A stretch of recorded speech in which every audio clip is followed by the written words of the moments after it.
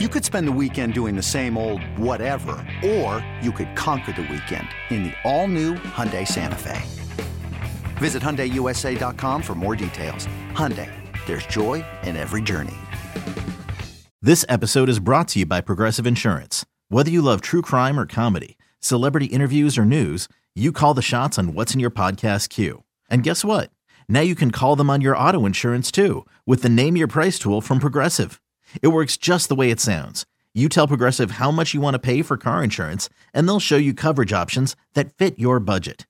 Get your quote today at Progressive.com to join the over 28 million drivers who trust Progressive. Progressive Casualty Insurance Company and Affiliates. Price and coverage match limited by state law. This is the Daily Tip presented by BetMGM. Now, here's Chelsea Messenger and Michael Jenkins. Huge day in the NBA yesterday. Pascal Siakam.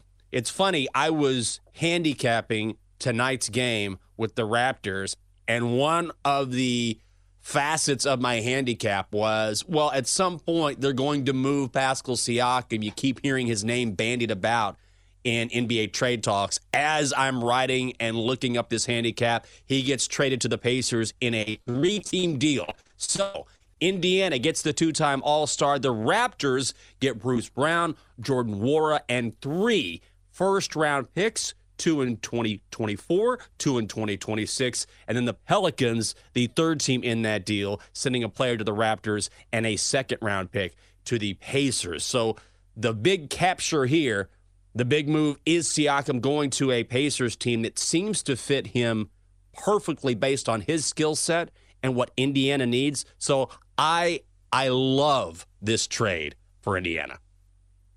Yeah, he's a 2-time All-Star. He's somebody who has received votes for all-defensive team, because I think that's where you start. What do the Pacers need? They probably need a tiny smidge of defense. You've seen the totals on some of these games. But I think more than anything, it just shows that the Pacers are wanting to contend this season, because we all know that they're a solid team, that they can score a ton of points. But we weren't sure if this was the year that they were going to go all in. So maybe this is not as all in as some massive trades that we have seen in the NBA, because usually when there is a blockbuster trade, it's one of like the massive names. So people may not think of Pascal Siakam as a massive name, but still, he's a 2-time All-Star and somebody who will greatly improve the defense on the court when he is there. And also, it shows the rest of the team that the organization is trying to win now. I love it. And you never know. It's one thing to get a great player, sure. And Pascal Siakam, I think, has been criminally underrated throughout his entire career.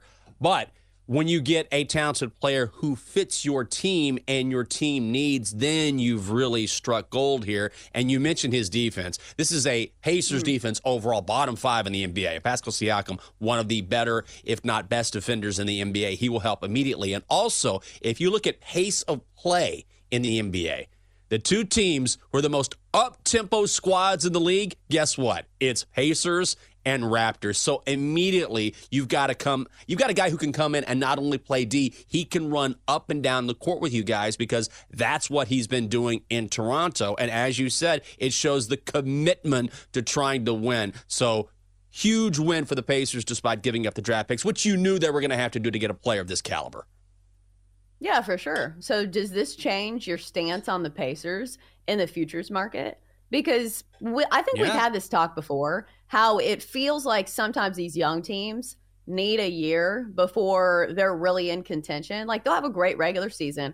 Almost feels like the Kings of last season, where the Kings ran the regular season. They were really exciting, came out of nowhere. But once the postseason rolled around, and I will say, I think that I want to say they lost in like close games. So it wasn't like they were boat raced in the postseason. It just feels like those young teams are just a season away. So now with this move for somebody who is like, I'm not going to call him an old guy, but like Pascal Siakam, he's been around the block. Like, he knows what he's doing. I'm saying he's not a rookie. Sure. When they add a presence like him, do you think this moves the timeline forward for you? Do you think the Pacers can contend this season? I don't know if it's this season, but Because still, when you're talking about the class of the division, you're talking about the Bucks, right? They are clearly the team to beat and one of the teams to beat when it comes to playing for the NBA title. But I will say they've got so many young players, especially with Halliburton coming alive this year and already Miles Turner is on the team. And then you add a veteran like Siakam, who certainly has plenty of basketball left, and he's going to sign a monster contract after this year. I believe he has 1 year and $38 million remaining on this year's deal. So then if you keep him, all of a sudden you've got a really nice mix of younger players and veteran players and guys that fit together. So moving forward, I would be bullish on the Indiana Pacers. For more, listen to the Daily Tip presented by BetMGM. Weekday mornings from 6 to 9 Eastern on the BetQL network, the Odyssey app, or wherever you get your podcasts.